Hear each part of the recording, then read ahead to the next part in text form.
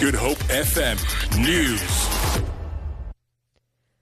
The ANC has called on Public Protector Busisiwe Mkhwebane to investigate her predecessor for releasing details of her interview with President Jacob Zuma.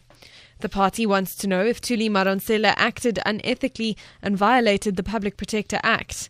Party spokesperson Zizi Kodwa says Madonsela has undermined the reputation and credibility of her own investigation into state capture.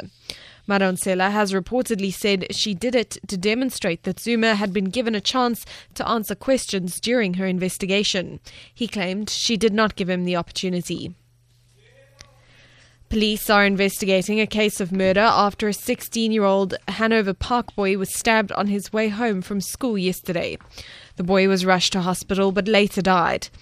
The police apprehended a 15-year-old boy and a 19-year-old man shortly after the incident. Police spokesperson Noloyiso Rexana. 16-year-old male was stabbed and fatally wounded.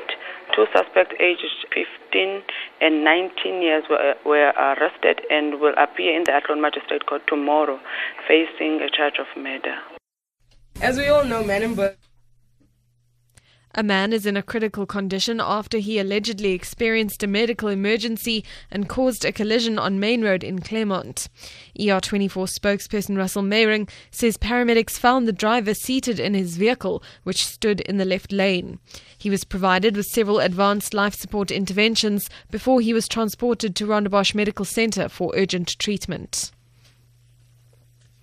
Learners of Silverstream Primary School in Manenberg have welcomed the 60 million rand revamp of their school. It was officially reopened today. Construction was completed in July. The upgrade is part of the department's Accelerated School Infrastructure Development Initiative, which aims to replace more than 500 schools made from asbestos and other inappropriate materials. Grade 7 learner Jabez Olin. It is a rough area and the gang violence has been going on for many years. And the school helps us a lot with these things.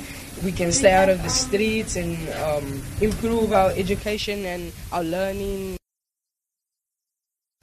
And there's been a decline in emerging economies' currencies, with the Mexican peso being hit especially hard. This comes after Republican Donald Trump defied predictions and beat Democratic rival Hillary Clinton to take the US presidency in a maverick victory. The peso has weakened by more than 13% in aftermarket trading. Andrew Walker reports. Donald Trump's victory has created new uncertainty about just what American economic policy will be in the years ahead. Plans for tax cuts and more spending on infrastructure suggest a boost to the domestic economy. But his hostility to some of the country's trade agreements has raised fears of a setback to international commerce. He's been especially critical of the North American trade agreement, which includes Mexico. He's also proposed a wall along the border. The Mexican currency recorded its biggest fall since the country's financial crisis in the 1990s. For Good Hope FM News and Traffic, I'm Amy Bishop.